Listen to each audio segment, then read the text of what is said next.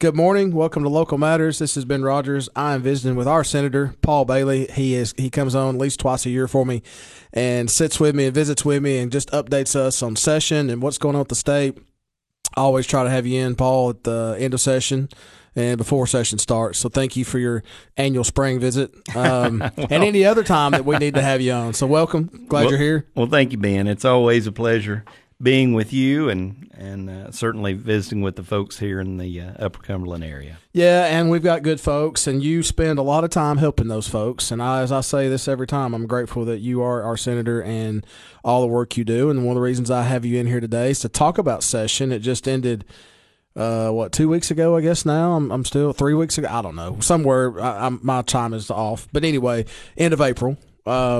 Y'all got out, and one of the last things y'all do every year before you close out session or adjourn sine die, but this actually closed out the session, right, this year? Well, we always pass the budget, which I think exactly. is where you're going.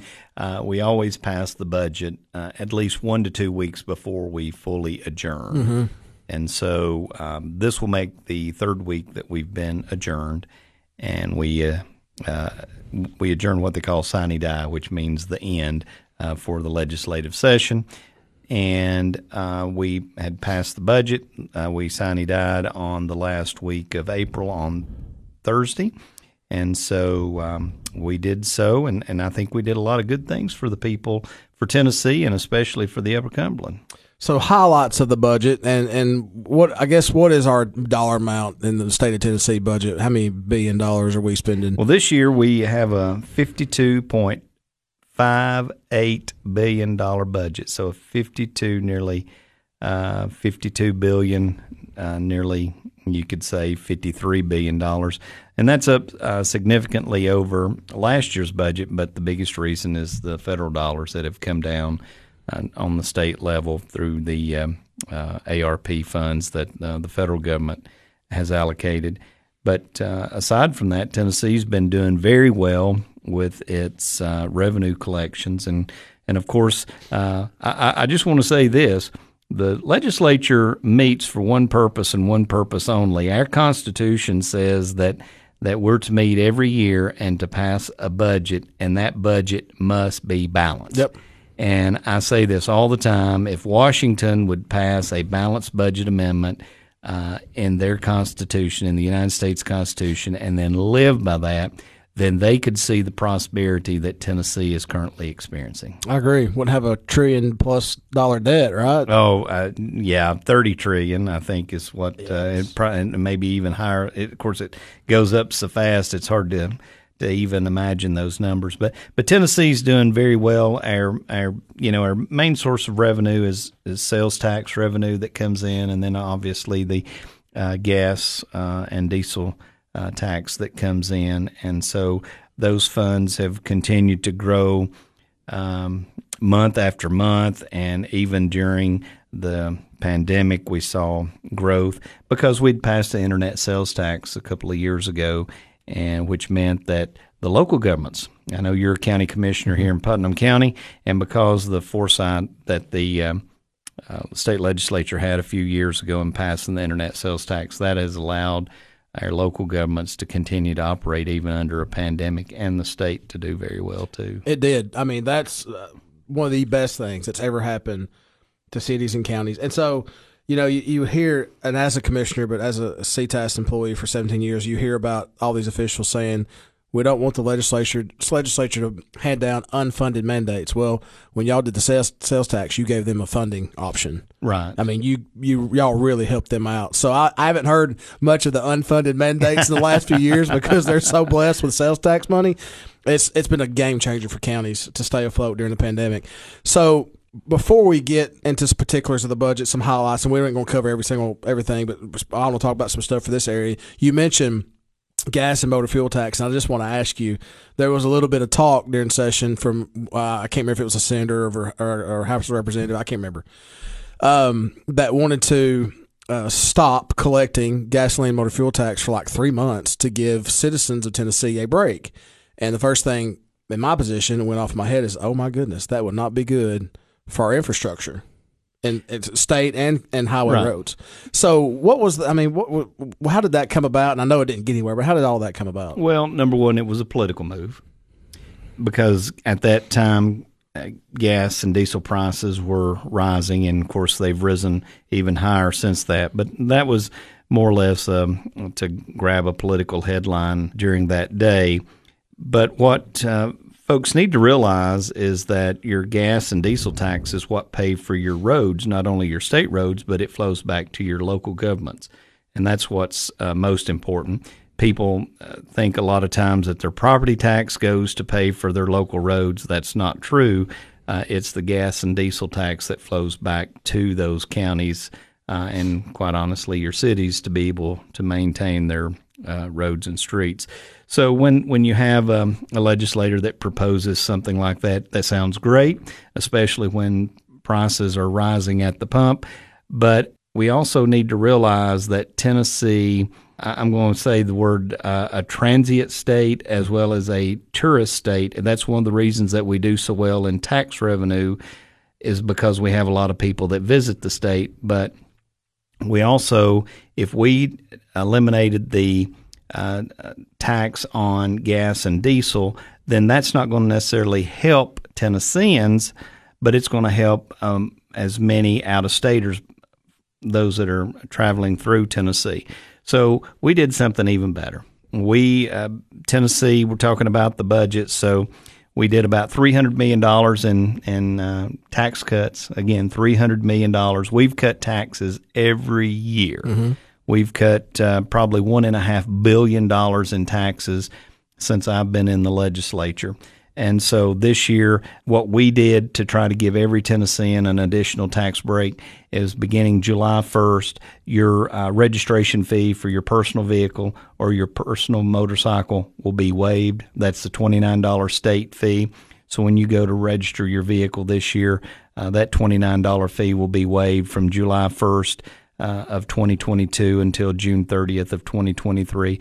That's a way to give back to Tennesseans. Yeah, and of course, you were a sponsor on that bill, correct? Absolutely. You better believe I am, because that's where we are actually helping Tennesseans by being able to give back to them and help every Tennessean. Most families have at least 1 to 2 vehicles, and so to be able to give a tax cut to every family, that certainly means a lot. And, you save a 2-car family, that's $60 that they can save in a year. And I assure you that the gas tax, they would have gotten about the same savings if they drive, the 1,200 miles right. A month. So yeah, well, and that's just one of the highlights. And of course, you obviously pay very close attention to the budget and what's going on. And you're always, if we have a surplus, especially which Tennessee has, as you mentioned, sales tax collection has been great. Y'all been able to cut expenses. We're building a surplus. So you, as a legislator, especially a senator, is looking for ways to help locally in your area. Right. And you have every year. Right. In multiple ways. I can't even start to think about the counties that's gotten money from the state because you've asked for it. But one of the highlights that come out of that was you helped Putnam County, and I want you to talk about that. Yeah. So again, there's many aspects of the budget, and we can also mention that there's a grocery sales tax holiday for the entire month of August. So families again can go to the grocery store whenever they buy those food items that currently have a sales tax on them. That sales tax will be eliminated for the whole month of August. Again, a way for us to give back to Tennesseans. But talking about Putnam County specifically, Representative Ryan Williams, and I, as well as Speaker Cameron Sexton, we placed in the budget $2.5 million to go to Putnam County and Putnam County Fair for the Visitor and Welcome Center that's going to be named in memory of Jessica Clark. If you remember, Miss Jessica was a long-time Fair Board member as well as a victim of the tornadoes in March. And so this was something that we felt like that could definitely help the new fairgrounds, but also honor someone that was a Putnam Countyan and help help that family and help the memory of Jessica. Yeah, she was a city employee for a while, so she was not only helping the fair board through that aspect, she was serving the public through working at the city, and a wonderful, sweet soul. I knew her and just missed, but I appreciate you and Representative Williams and Speaker Sexton honoring her that way, and obviously the county appreciates you as well, because that's $2.5 million we're taking off the taxpayer to build part of the visitor center, welcome center on the fairground property, because we were going to have that in our budget. Right. Now we can take that out of our budget and put maybe towards infrastructure at the new fairgrounds, or maybe towards another building, or maybe developing something else. So it's helped the county out a lot. So we appreciate that. You bet. And something else for volunteer fire departments here in the Upper Cumberland area, the legislature has put in $5 million for a grant program so that your volunteer fire departments can apply for grants. Last year we started this program. We only put $500,000. There was over $5 million in requests. So this year we said, well, let's put $5 million in. That's something that's helping your locals as well, because it's hard to get volunteers now to be in the fire department, in these volunteer fire departments. It's expensive to buy that turnout gear and to buy the equipment that they have to have, the training that they need. So we've placed $5 million. Another area is also our rescue squads. Mm-hmm. They have the same issue of having to have continuing education equipment that they need today. So we placed $2 million in the budget for them to be able to apply for grants to get equipment and to provide supplies and needed. You're helping public safety. Public safety, absolutely. So that's a good part, because we got more to talk about on the budget and what's coming out, and that, like you said, that's the main thing y'all are supposed to be doing. After this break, when I come back with Senator Paul Bailey, we'll be back in just a moment. What's so important about shopping with locally owned businesses? When you shop local, your hard-earned dollars stay here in the community, helping to benefit your friends and neighbors, local schools, roads, and all aspects of community life. But what happens to my money if I spend it online or at a national chain store? In most cases, the profits go far away, out of state, corporate headquarters, or even overseas. It doesn't take any extra effort to shop local. Office Mart on South Jefferson and Cookeville is your locally owned office furniture and supply store. For over 35 years, they've been proud to serve businesses in the Upper Cumberland with quality and value. You get real customer service too, and unlike shopping online, you can actually see and try out the large inventory of office furniture in their showroom. And when it's delivered, it's not a box on your step. They're glad to install and set up everything. Office Mart. There's no other locally owned office store in the region. South Jefferson Avenue across from Hardee's. Shop local at Office Mart. Welcome back to Local Matters. Ben Rogers with Senator Paul Bailey, learning about the budget that was passed this last session that adjourned in the last week of April. And good information so far. You mentioned, since you've been in, over 1.6 billion of tax cuts since you've been a legislator and a senator. And you've mentioned some last segment. You're not done. What other tax cuts did the General Assembly, and I shouldn't say impose, but take away this time? Well, so we also reduced the professional privilege tax on physicians this year. So that's something that it's kind of like the hall income tax. We set it on a pathway of elimination. And so this year, the profession that we eliminated and having to pay a professional privilege tax is your physicians, your doctors. Something that I'm very proud of and have really advocated for ever since I've been in the legislature. I've passed some reduced sales tax measures for farmers, but this year we're reducing sales tax on agricultural machinery and equipment to make sure that our farmers who are working hard every day to feed Tennesseans and to basically feed America. Mm-hmm. We've reduced the sales tax there. And then something that, I did not realize that this was an issue that we finally were able to pass this year, and that's eliminate the tax on gold bullion and silver whenever it's traded.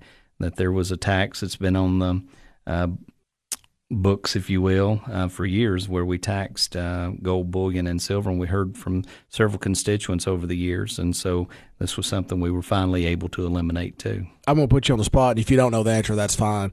Do we know how much money that brings into the state, the tax on gold bullion? Do you have an idea? $360,000. Okay. So, I mean, it that was the thing. To me, it was never significant. And a $58 billion budget? Or whatever. It's what we call budget dust. I mean, yeah. But that does help people that's into that. So those that trade. And we have people here in the Upper Cumberland that do a lot of gold bullion and silver trading, and their point is that if we eliminate this tax, we'll actually see an increase in the amount traded, which, it's commerce, and they're saying it'll help those that in the state that do trade in gold bullion and silver. I can't imagine the phone calls you get sometimes from people. Hey, Paul, let's talk about reducing the gold bullion tax. I can't imagine some, but I know you take everyone, and I know you listen to everyone. So, very thankful for that. Any other cuts? Does that highlight the budget cuts this round? Well, we also did some sales tax cuts on broadband supplies to help incentivize companies and to accelerate broadband expansion in the state. There's still pockets even in the Upper Cumberland that do not have broadband. There's other areas of the state that are in serious need of broadband. So that's a $68 million tax cut. So that's something that we're trying to incentivize companies that are installing broadband. That's basically giving back. That $68 million, we're granting them the money anyway to install broadband and to go out and to install that. So we were just basically recouping $68 million of our own money. So we decided that, and rather than having to approve another $70-80 million in the future for further broadband expansion, this is just a way that we could immediately give a tax break to those companies that are installing it, so that we could get more mileage out of our broadband expansion. Yeah, some counties and cities are using their ARP funds for broadband. Exactly. So that's going to incentivize them to take care of the broadband in their area. So I think that's a worthwhile. So, we've got more to talk about, but I don't know how many years in a row the state's had a surplus. Several, and I know that y'all take some of that surplus and try to help immediate needs, and then also you keep it rainy day fund, right? And you should, right? Because good Lord knows, only one that knows is good Lord what's going to happen with the economy. But there's been a trend of so much sales tax coming in the last few years. Y'all are making use of that money, and you're trying to revamp education funding. Absolutely. And so let's just touch on the rainy day fund. I know we want to talk about. So we invested $250 million into the rainy day fund, which brings it to a historical level. Tennessee's never seen $1.8 billion that's in our rainy day fund. Some people ask, why are you saving all this money? Well, I tell folks that it's when we have a rainy day fund, that's the state savings account, but also that helps our credit rating with the credit agencies there in New York City that we go to every year, in which Tennessee has been a AAA credit rating. We're a debt-free state, and that ultimately helps your local governments. Mm-hmm. Everything becomes local. And so when we have a state has a rainy day fund, a savings account that's at a limit that those credit agencies look at and see that Tennessee's debt-free, that helps your local governments, especially those that may need to do some type of sewer expansion, water line expansions. They can borrow money at a lower rate because Tennessee's financial condition. So it really helps the locals to be able to do that. Now, you mentioned Tennessee had a $3 billion surplus this year. And even with all the good programs that we've done and even the tax cuts that we've done, we held over $1.3 billion that we didn't even spend this year because we're anticipating that there could be a recession this next year with the high gas and diesel prices going up and just seeing the inflationary pressures in a lot of areas. We held this $1.3 billion to go into the next fiscal year, which is about 14 months away still. Right. But the fact is we're trying to be prudent with the taxpayers' money. Yeah, and so that leads me to one of my points. So I think the last couple of years the governor would take some of the surplus or request that the General Assembly take some of the surplus and do what he called the governor's grant money to counties. And there was several $100,000 given to each county across the state to do whatever they wanted to. This year that was not in the budget because And I want to justify this because I've gotten phone calls from my mayors and finance directors. Why didn't we get that money? I said, guys, you got millions of dollars in ARP funds. Right. So exactly. they're taking that surplus, just like you said, Paul, and putting it somewhere else, that money, and putting it somewhere else, preparing for the future. Right. And then that you're exactly right. And especially when the federal government finally came down with a final set of rules on how these local governments can spend that ARP money, and they took a lot of the restrictions off of it. So these local governments can spend that money on projects now that they couldn't whenever it originally came down.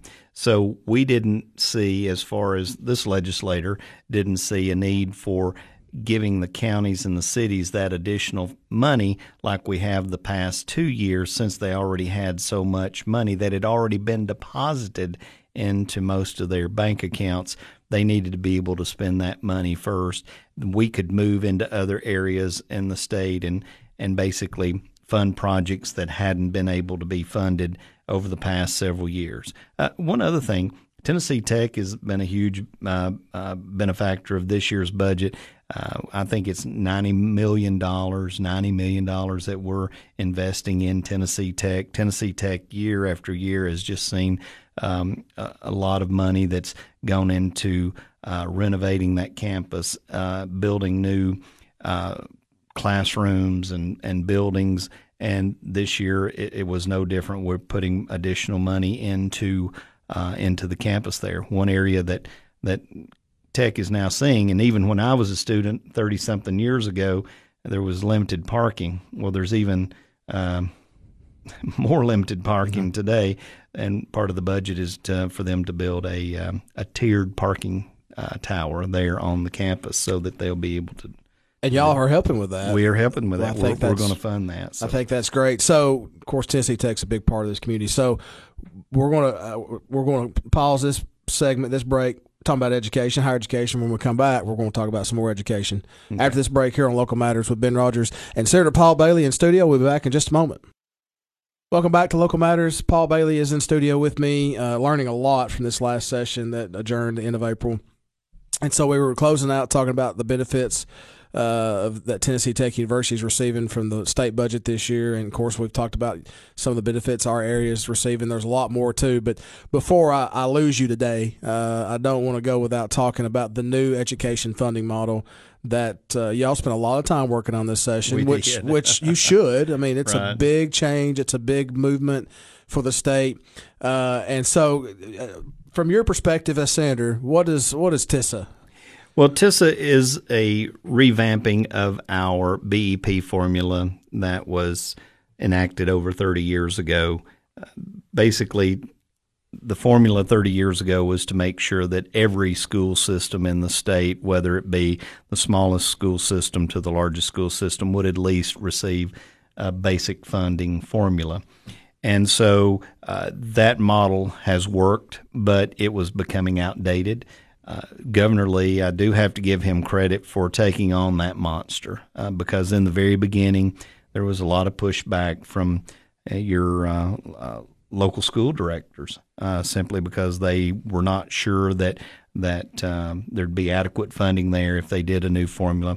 Change is always hard, and especially when you're dealing with one of the largest budget items in state's budget is education. And so when you start talking about redirecting those funds or how you're going to allocate those funds, people get a little bit nervous. But we basically have put $1 billion this year into K through 12 education with TISA, which stands for Tennessee Investment in Student Achievement Act. And this is new funding. It's got 4 components to it. There's a base funding component, there's a weights funding component, direct funding, and then outcomes funding. And your base funding is just exactly what that says. Every student that's going through K through 12 education, that school district will receive $6,680. Every student that goes through there. And then you have your weights, which include economically disadvantaged and poverty-ridden areas. So there's 25% for those that are counties that are economically disadvantaged, And then also, if it's a high poverty area, there's an additional 5%. Sparse districts. So the sparse districts and real small districts, they'll get an additional 5% on top of that $6,680. And then those that have high special needs children, there's an additional component that goes into that. And then, of course, your direct funding component, which will be the third portion, and that directs funding to help K through third grade literacy programs and efforts to help those students achieve better literacy programs during that, and CTE, which is always a program that we need to make sure that we have funding in. And then, of course, the fourth component is outcome funding, which basically says that those local school districts have to achieve proficiency in English by third grade, and that's based on your TCAP testing. And so they must reach a goal of 70% proficiency. Now, there was a lot of school districts that were concerned about that 70% mark, that they were afraid that they may lose some funding over it. But we had to put in a mechanism there and a percentage that those school districts had to reach as far as outcomes. We just can't give you all this money and then not expect an outcome. And so that was outside of the governor's proposal. This was actually the General Assembly's proposal, is that we are expecting these school districts to have some performance-based outcome. So this model sounds like to me, with those four criteria, is truly trying to encompass every dynamic that a student may be, whatever situation a student may be in, exactly, maybe in poverty or a learning disability, whatever that may be. This really tries to cover everything. Exactly. And I'm assuming the governor and you all was all focused on getting to that point, I guess. Exactly. School districts will tell you that it's more expensive to educate special needs children because there's special requirements that go into that. We address that. We're giving additional percentages to go towards that base funding, so that'll help that. We've got certain areas that have a career and technical education component. We're giving those students additional funding because of the high concentration of that area that may need those students coming out of there with a skill rather than just that are planning on going on to another higher education. So we've helped districts with that. And then just counties, just to the north of us here, you're talking about Clay County, you're talking about Pickett County, Jackson County, those that are economically distressed counties or disadvantaged counties, we're helping those counties, because I know that was one of the things that I heard from my small counties that I represent, is that they were afraid that they would lose funding under this. Well, we've tried to make up for that. Every school district should be receiving more funding based under this formula than the previous funding. Yeah, and we're thinking part of this funding, that was criteria included, we're thinking that this will help maybe retain teachers and educators and recruit new educators and staff, because I feel like even in Putnam County and the Upper Cumberland that we're losing people from they're going from education to do something else, right, because they're getting paid more, or and so this is supposed to help that as well. Right.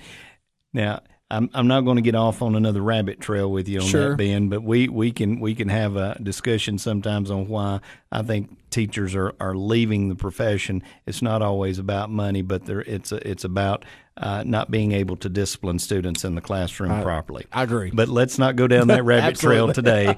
We'll talk about that at another time. But here's another part of the TISA.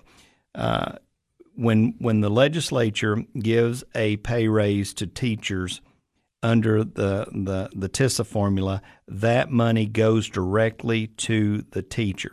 Under the BEP formula, when we were giving teachers pay raises, and look, we have given over $600 million in teacher pay raises over the last several years. That money didn't always reach the teacher. You're exactly right. And so teachers would call and say, when are you going to give us a pay raise? Well, the legislature approved a $100 million pay raise for teachers this year. But when it got to the local school districts, because there were I call them certified and non-certified positions, they were having to spread that money out. So instead of all teachers getting 3% raise, some may only get a 1.5%. There's other districts that weren't able to give teachers a raise, period. This says if we give $100 million for teacher pay raises, every teacher in the state must get a pay raise. And I think the teachers are understanding that, and they're pretty excited about it, because you're right. For the last few years, y'all have approved 4% pay raise for teachers. And these counties are not giving that 4% raise because they're having to put the money somewhere else. So this will require that.